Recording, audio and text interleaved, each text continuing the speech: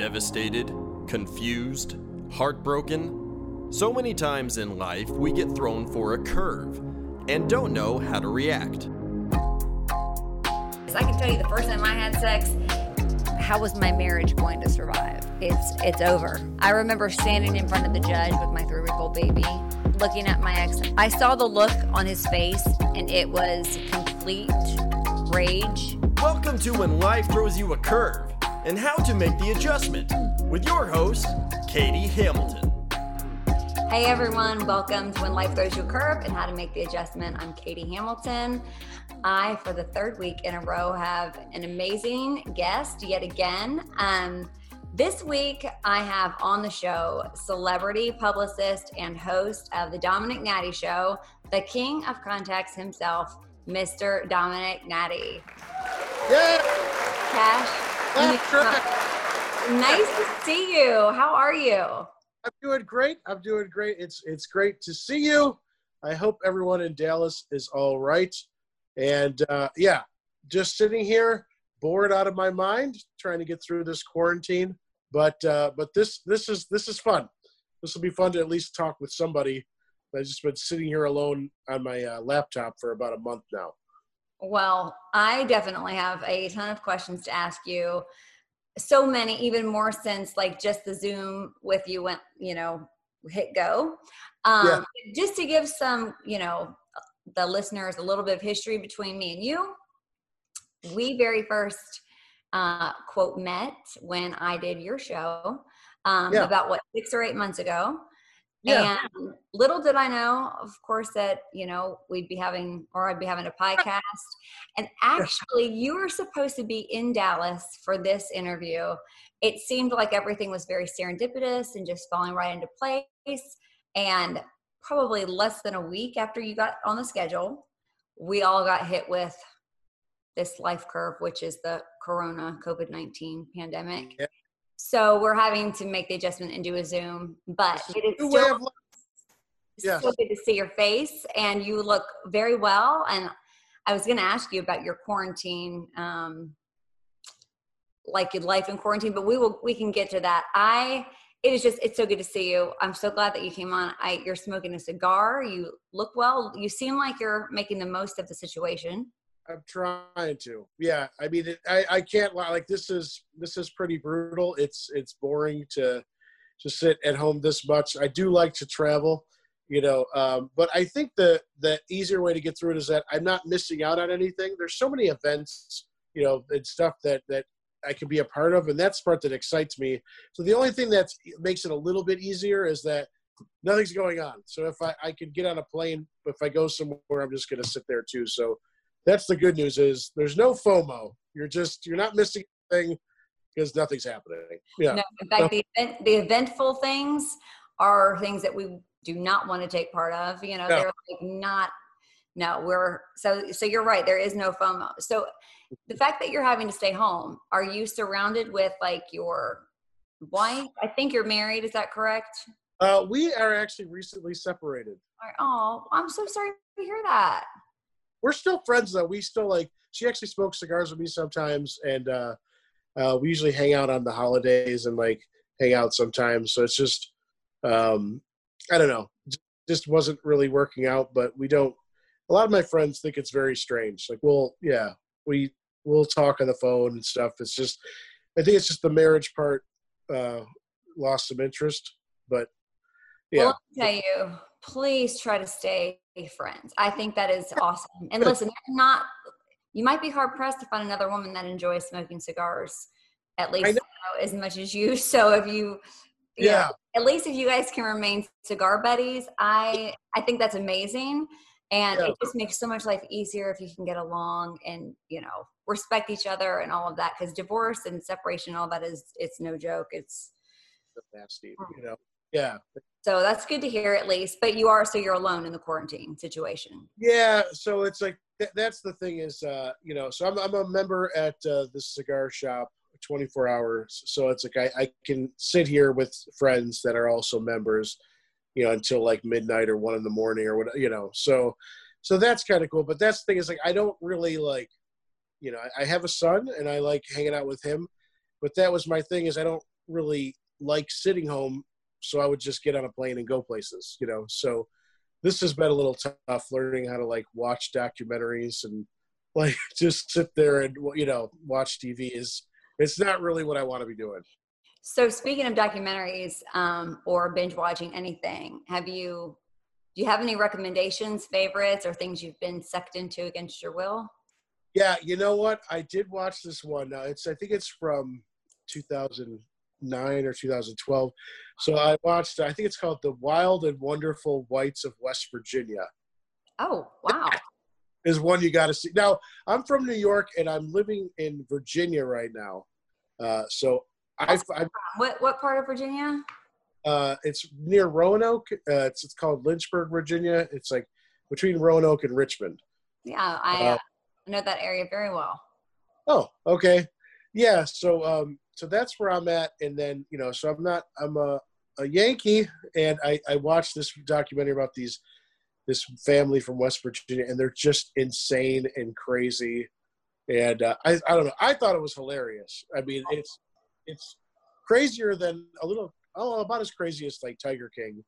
But that one got me this weekend, and I have never regretted something so quickly. But I jumped down the rabbit hole Saturday morning, and I emerged Saturday night after all 7 episodes were completed.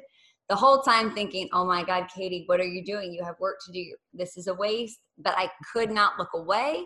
Can't get away from it. I even watched the bonus one. Dang you, John McHale. John McHale, that's his name, right?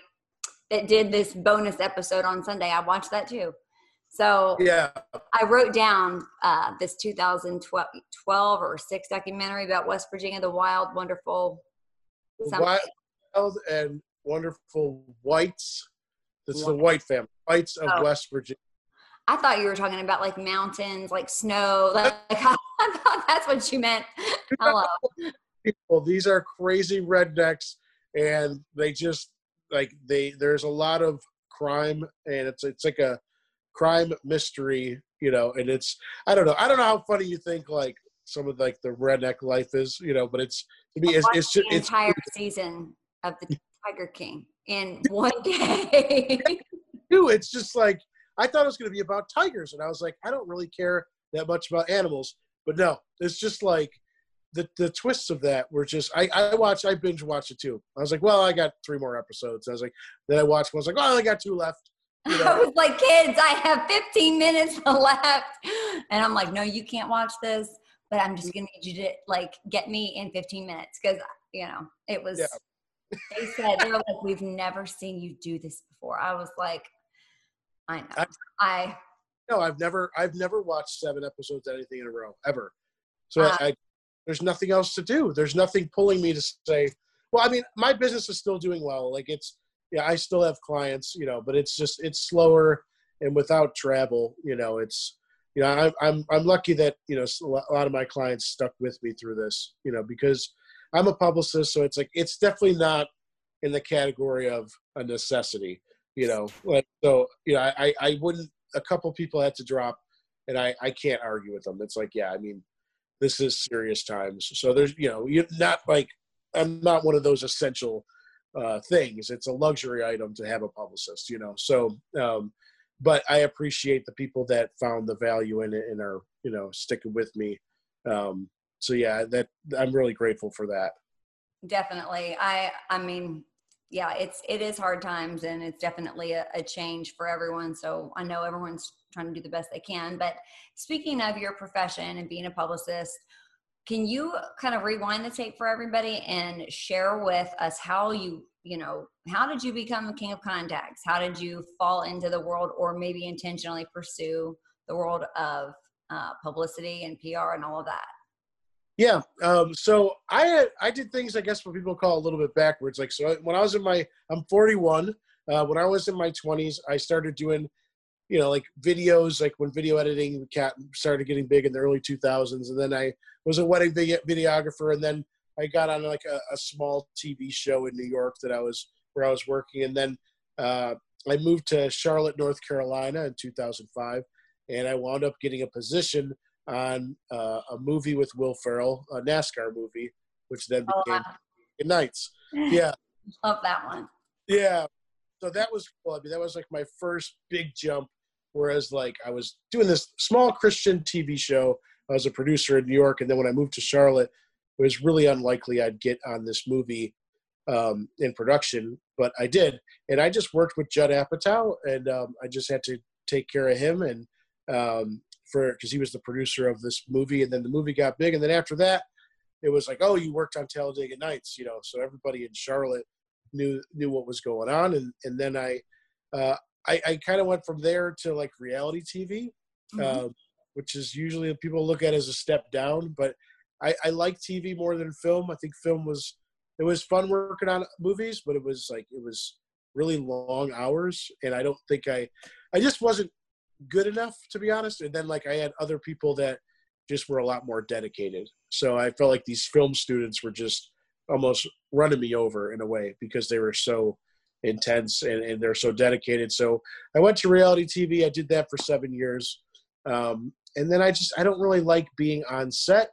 So I started working on my own project, and I wrote an email to some news anchors and told them this project I was working on. And they were like, what is this you're emailing me? Is this supposed to be a press release?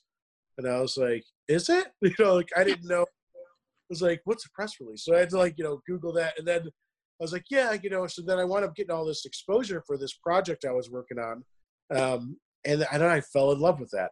I was like, I could just email people and I could get in the news, just from, writing this press release. And for some reason, I like that more than working on, major films and big, reality TV shows. I guess just the freedom of it, because I don't like standing around. I don't like being on someone else's time schedule. So I was a camera operator for the NBA, for the Charlotte Hornets. And I just felt like I was kind of average at everything, but I seemed to be really good at doing PR and making, so everything else I was just like, okay. And I had a good resume, but I really wasn't above the rest, So I started doing that.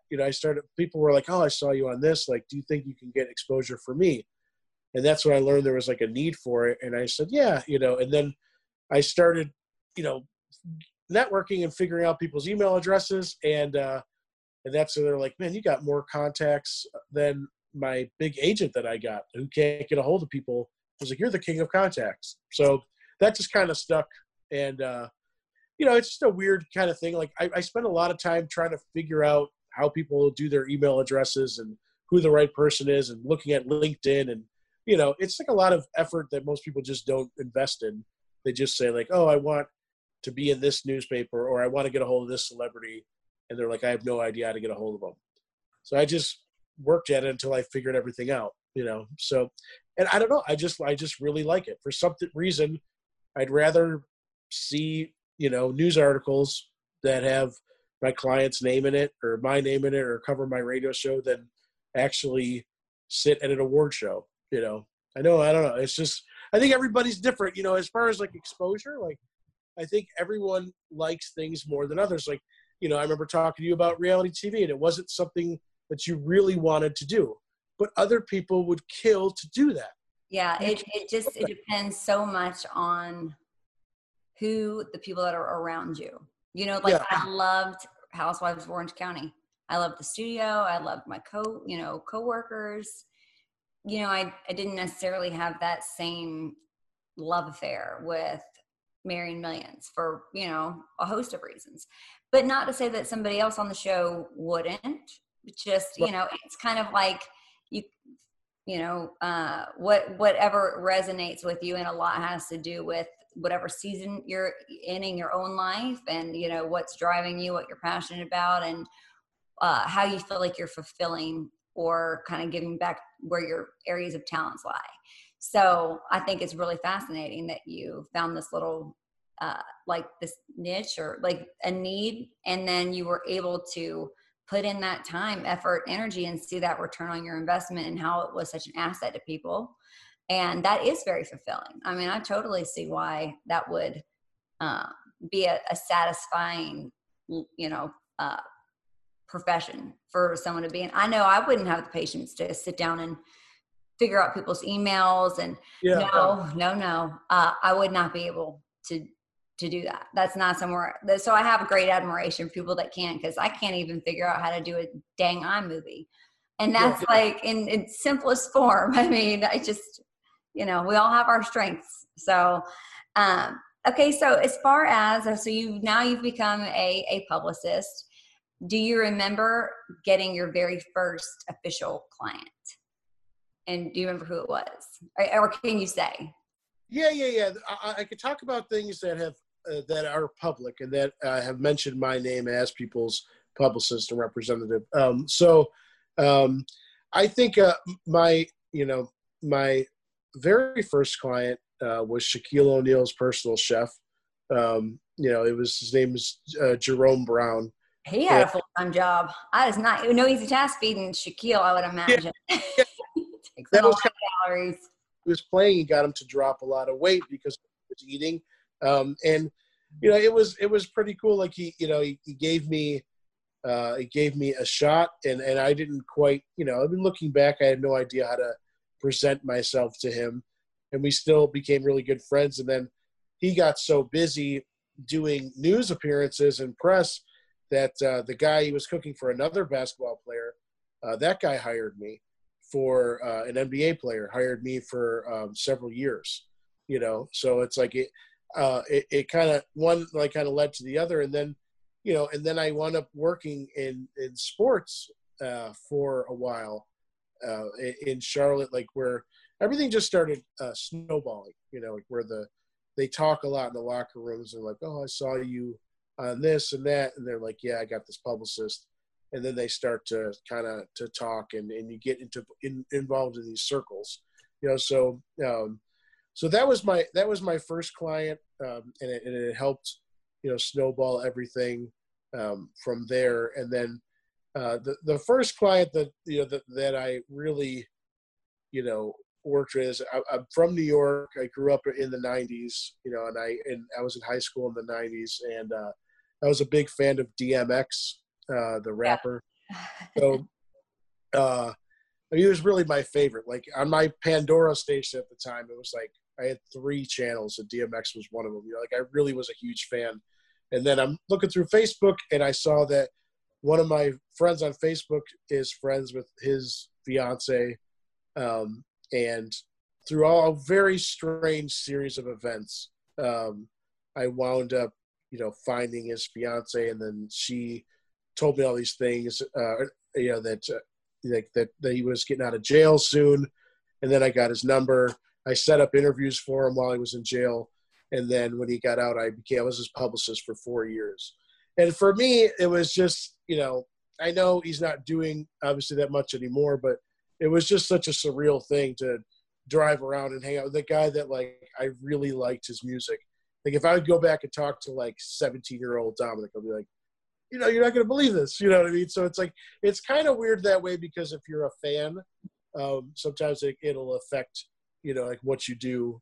And then if you're totally disinterested in someone that's also a celebrity, it can kind of affect it in a negative way. Like I interview celebrities on my show, and I had Gene Simmons on from Kiss, and it just did not go well at all, because I don't listen to that music. I don't really know any Kiss songs. And he could kind of pick up that, like, I was asking stupid questions, and he was just a real jerk, and being a jerk in return, because I think you could just tell, like, I was just being goofy and trying to be funny. And then I just didn't I was asking him like what he thought of Justin Bieber's new album and stuff. And he was just like, he just didn't like my questions. And but I think it affects you. Like when you're, we work with celebrities. If you actually care, it just comes across. And if you don't, it could be negative or positive. When I lived in Charlotte, I was friends with one of the guitar players from Aerosmith. And I like Aerosmith, but there's people that are crazy fans, like super, but he liked that, like, I didn't really know a ton about them, Mm-hmm. But I'm not, when I would see, like 40-year-old women, it would just be like, whoa, like, what I mean? Like they would be simmer down, honey. Yeah.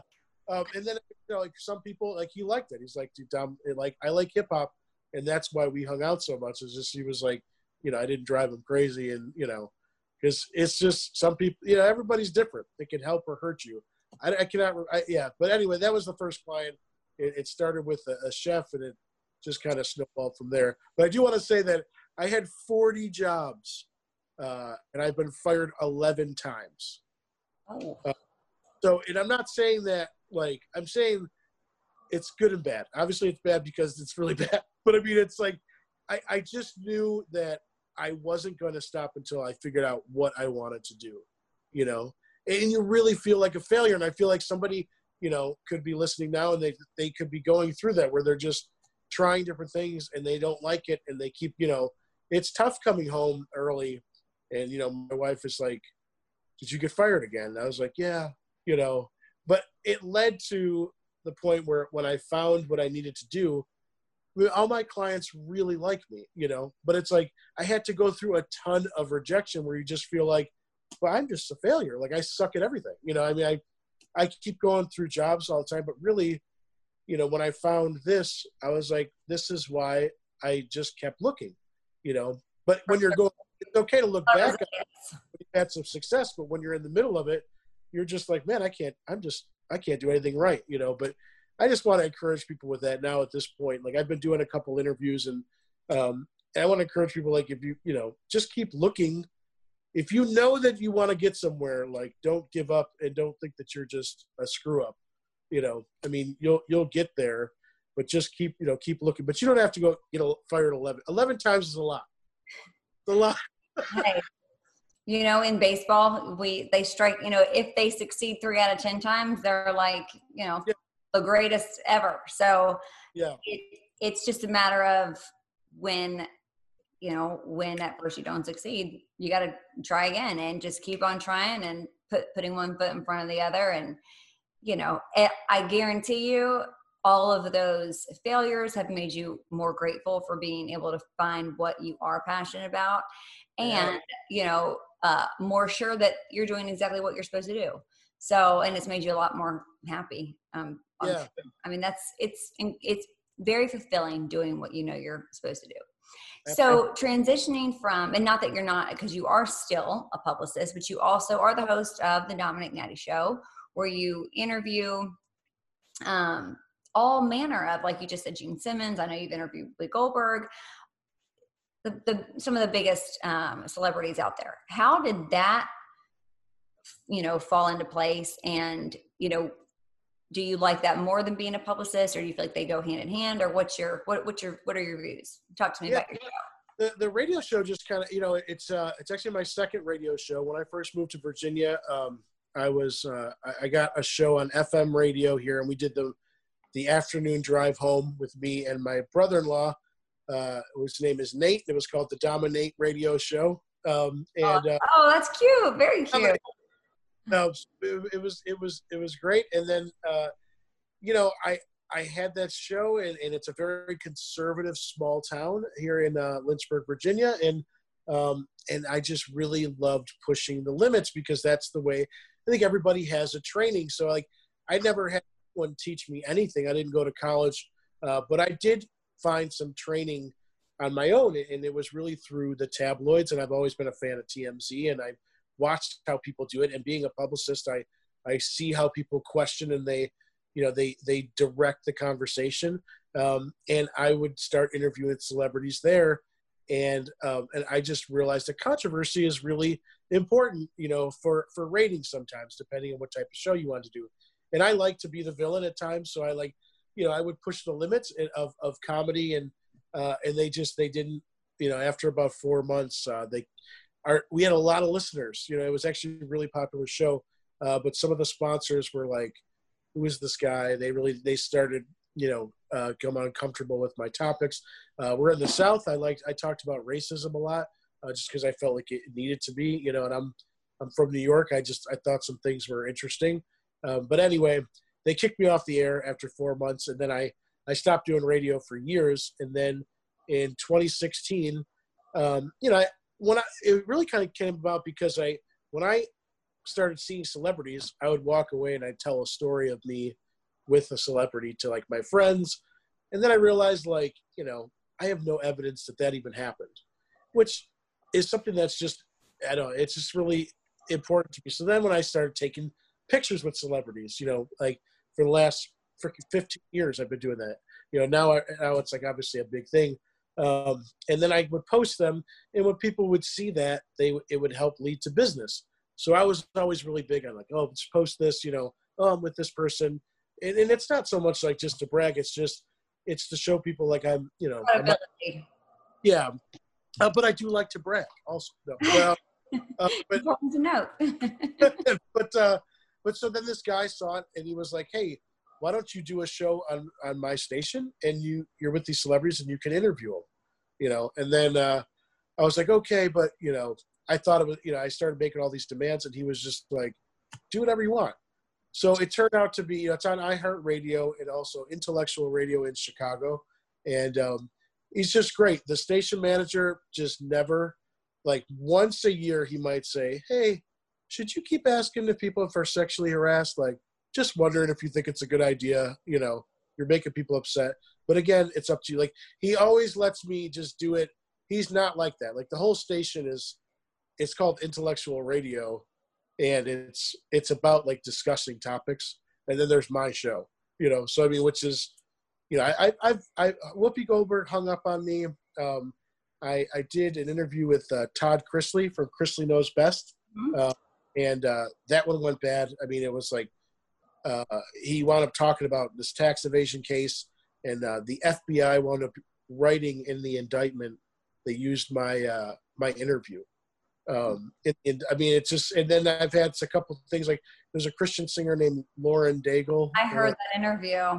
And that one was just like, I mean, I had no idea. Like, I do try to ask some controversial questions, but I asked her if she thought homosexuality was a sin. And it was like, I mean, for a month straight, which is a long time, there's just articles and emails and like people writing reaction videos and boycotting her, like, you know, and I was like, it was just the craziest response that I've ever seen from an interview. It's like, what is going on? She didn't confess to murder on the show, you know?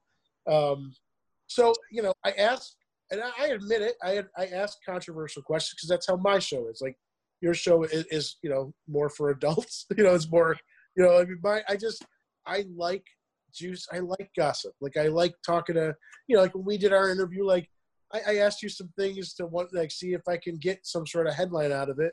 You know, that's the show. And if people, I didn't do that interview without Colton.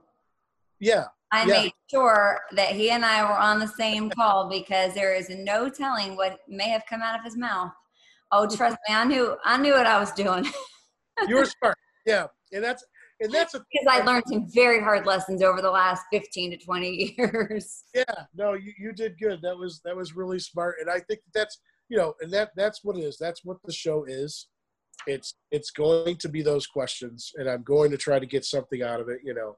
And there's totally an audience for that. I mean, who doesn't, you know, I mean, there just is. I would imagine that you would never have imagined in a million years that when you had Lauren Daigle on, that all of that would have come from that interview. I like Lauren Daigle. Yeah. It was very evident that you did like her very much, that you, one of my questions to you was like, have you ever had like interviewer's remorse? Like, oh, dang, I wish I hadn't gone there, hadn't asked that question. And if so, like, did you feel that with that interview, or do you have no regrets about it? That is the only time in my entire career that I have apologized to someone. Really? So, Lauren, yeah, like I literally was interviewing her as someone who appreciates her.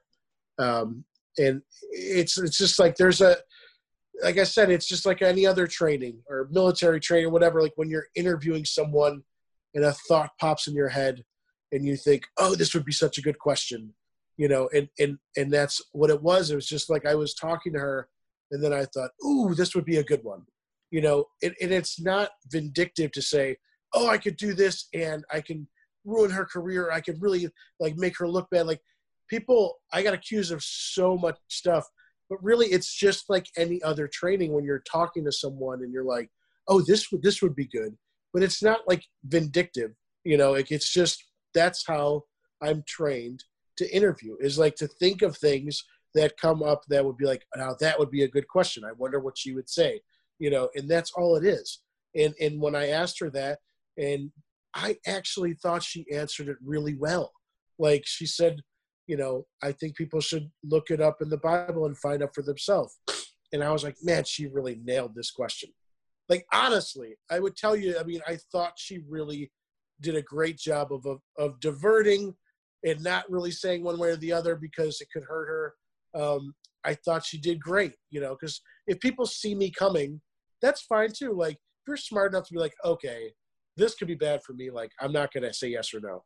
That's okay. Like, I get that too, and I was like, dude, she did great. Like, she didn't say yes or no. She told people to look it up for themselves. And then the interview went out, and the next day people were outraged. And I was like, no way she could win in that response. Like, she's going to inevitably upset someone.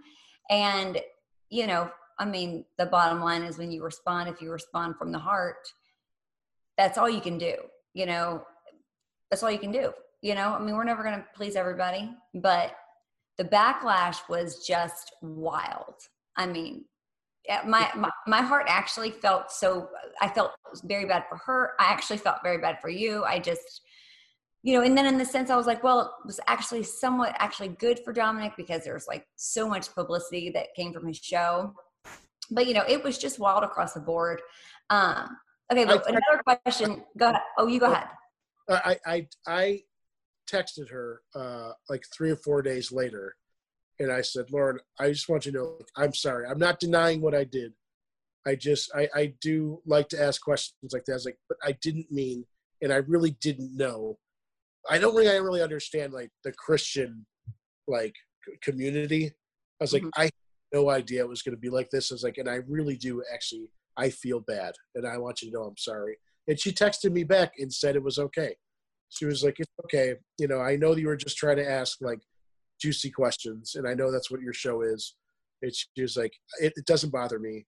She's like, one day we'll meet and we'll laugh this off.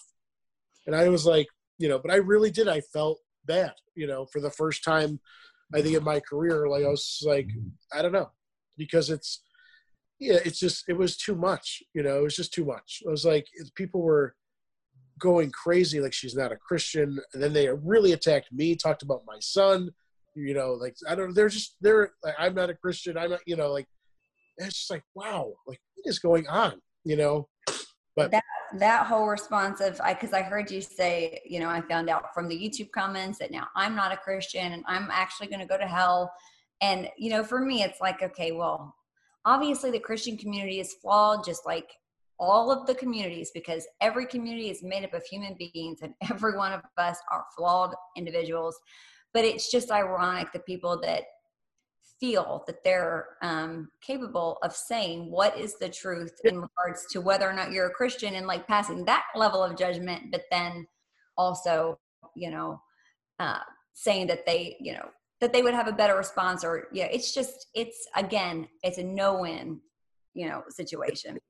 But it is good to hear that you and her are okay and on good terms and all that. So, okay, I know we're out of time. I keep getting like the 5-minute warning, 2-minute warning. Just rapid fire. Do you have a best and worst celebrity guest? Least favorite, favorite? Yeah, my worst celebrity guest was Gene Simmons. I didn't like him. My best guest, honestly, like I did interview Amber Rose twice. Okay. I liked her, but I would say my best celebrity guest was Bill Cosby. And this is before all the rape stuff. This is like 6 or 7 years ago. And, I'm going to go back and listen to that one, because I have not listened to that one. Is it still up? What's that? Is it still up, like available to listen to? Yeah, if you put in the name of the show, I mean, it was an hour-long interview that I had to cut down because he talked really. It was just, if you like Bill Cosby, it was just so cool to be on the phone with someone, like that I liked that much, So Bill Cosby my best, Gene Simmons my worst. Okay. Are you a quarantine, like board gamer, video gamer, like video conference, or what is your go-to activity for quarantine besides smoking? Although I think that might be one. Cigars, but honestly, like I really I have a lot of friends mad at me. I'm not really obeying the rules of quarantine. Like if I still might get on an airplane and go somewhere if I had somewhere to go. So I mean, but the go-to is like cigars and documentaries. Like there are some documentaries that I've been catching up on. I watched like Cocaine Cowboys 2 yesterday, and like just different things that I was like, oh, I've always wondered what that is. But yeah, I'd rather be working, to be honest. Okay, Domenick. So one last question, because I know we are running out of time here. If anyone out there is looking for a publicist or looking to retain one, what advice or steps would you have to give them if they were hoping to retain a publicist for themselves? Great question. So the thing with hiring a publicist is if you hired me, your question is going to be, well, okay, I'm going to give you, I'm going to hire you. Like, where am I going to go? Who's going to pick this up?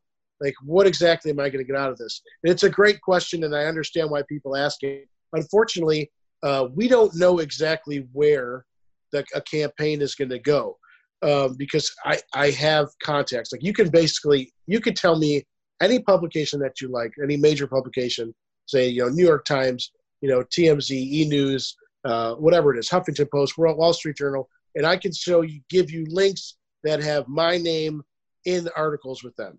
Forbes, all that. But that doesn't mean that they're just going to drop everything and put your story in. But it is important to look and make sure that the person that you're hiring has a good resume. Because a lot of people can make a lot of promises, and then I've seen that a lot. And I think it's really dangerous just to say, oh, I've done this. So, look at this. Look at how much stuff I've done. And I can guarantee you're going to be in there. Like, that's not really how it works. Like, all my friends that are editors have to like the pitch in order to get you in there. So when you don't want to hire someone, I mean, if it's very expensive, that has nothing to show for it. So it's like, I think that's the thing, is to say, does this person have the right contacts and evidence of the contacts to get me to where I want to go? You don't really want someone that's like, oh, I'm going to help pump up your social media and stuff. Like, that's not really something that legitimately I've seen done, where it's like, I can get your numbers up. Like, if you want to get fake followers and stuff, there's nothing wrong with that. But I mean, it's just like, it's hard to guarantee. That's the difficult thing, is you do need a publicist. You do need exposure. It's difficult to pay for something where you can't guarantee what you're getting in return. That's how it is. So the safest way, I think, to do that is to make sure that the person that you're investing in has has evidence that they've gotten other people there. That's why I do like my radio shows, because, my radio show, I've been in CNN, Fox News, like all these major publications, and they say the Domenick Nati Show.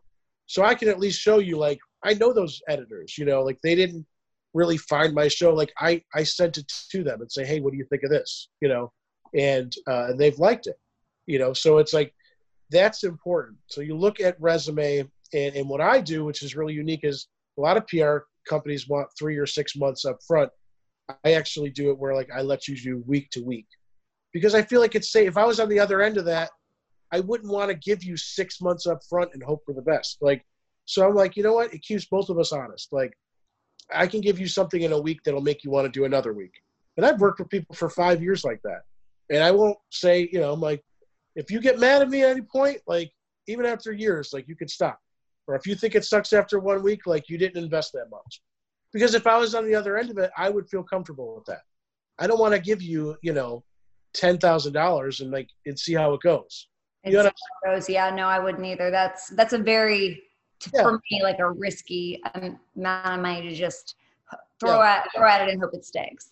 Also, like, with translating, publicity into, like, a return on that. Like, if your goal is to, quote, get famous, or is your goal to make money, is your goal to, expand your business, or what, your brand or whatever.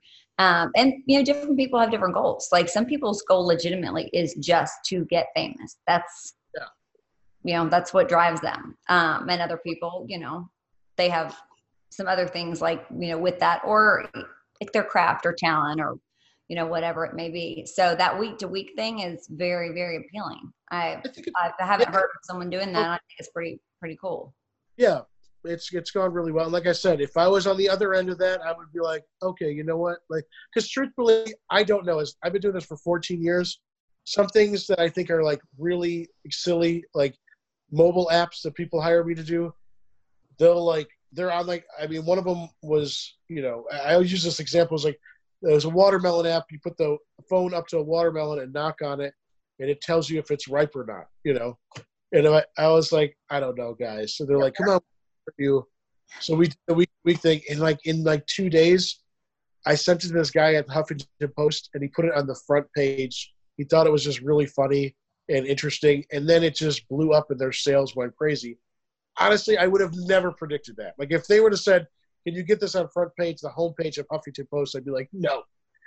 But it just went that way. It's like, I don't really know how they're going to respond until we start it. So a fair way to do it is to say, why don't you invest a little money up front to get it started, and let's see how it goes. Because truthfully, I would have never told them that they could be, Huffington Post is like number one, like news website. It's like, that's how it went. But I would have, you don't know until you start pitching, That's actually very fascinating. Now, I'm going to have to check out that app. Yeah. And it's start a watermelon. Yeah. Things we do in quarantine. Yeah. Well, I have so enjoyed talking with you. I know that at some point the Dallas event is going to get rescheduled, hopefully in June, and we can do this again in person. But until then, this was awesome. It's so good to see you. I hope you stay well. You look great. Enjoy that cigar, and thank you so much for your time. It's always great chatting with you. I had so much fun. I'll talk to you soon. That sounds good. Thank you so much for coming. And everyone, thank you guys for joining us this week, and stay tuned for next week on When Life Throws You a Curve and how to make the adjustment. Until then, I hope everyone stays healthy and stays well, and I will see you next week. Come find me on social media on Instagram and Twitter at Katie Hamilton 32, on Facebook at Katie Hamilton, and at When Life Throws You a Curve 32, and on YouTube at Katie Hamilton. The content provided here was supplied by a third party for display on our platform. The content is not owned or created by Real News PR. The views and opinions are those of the creator.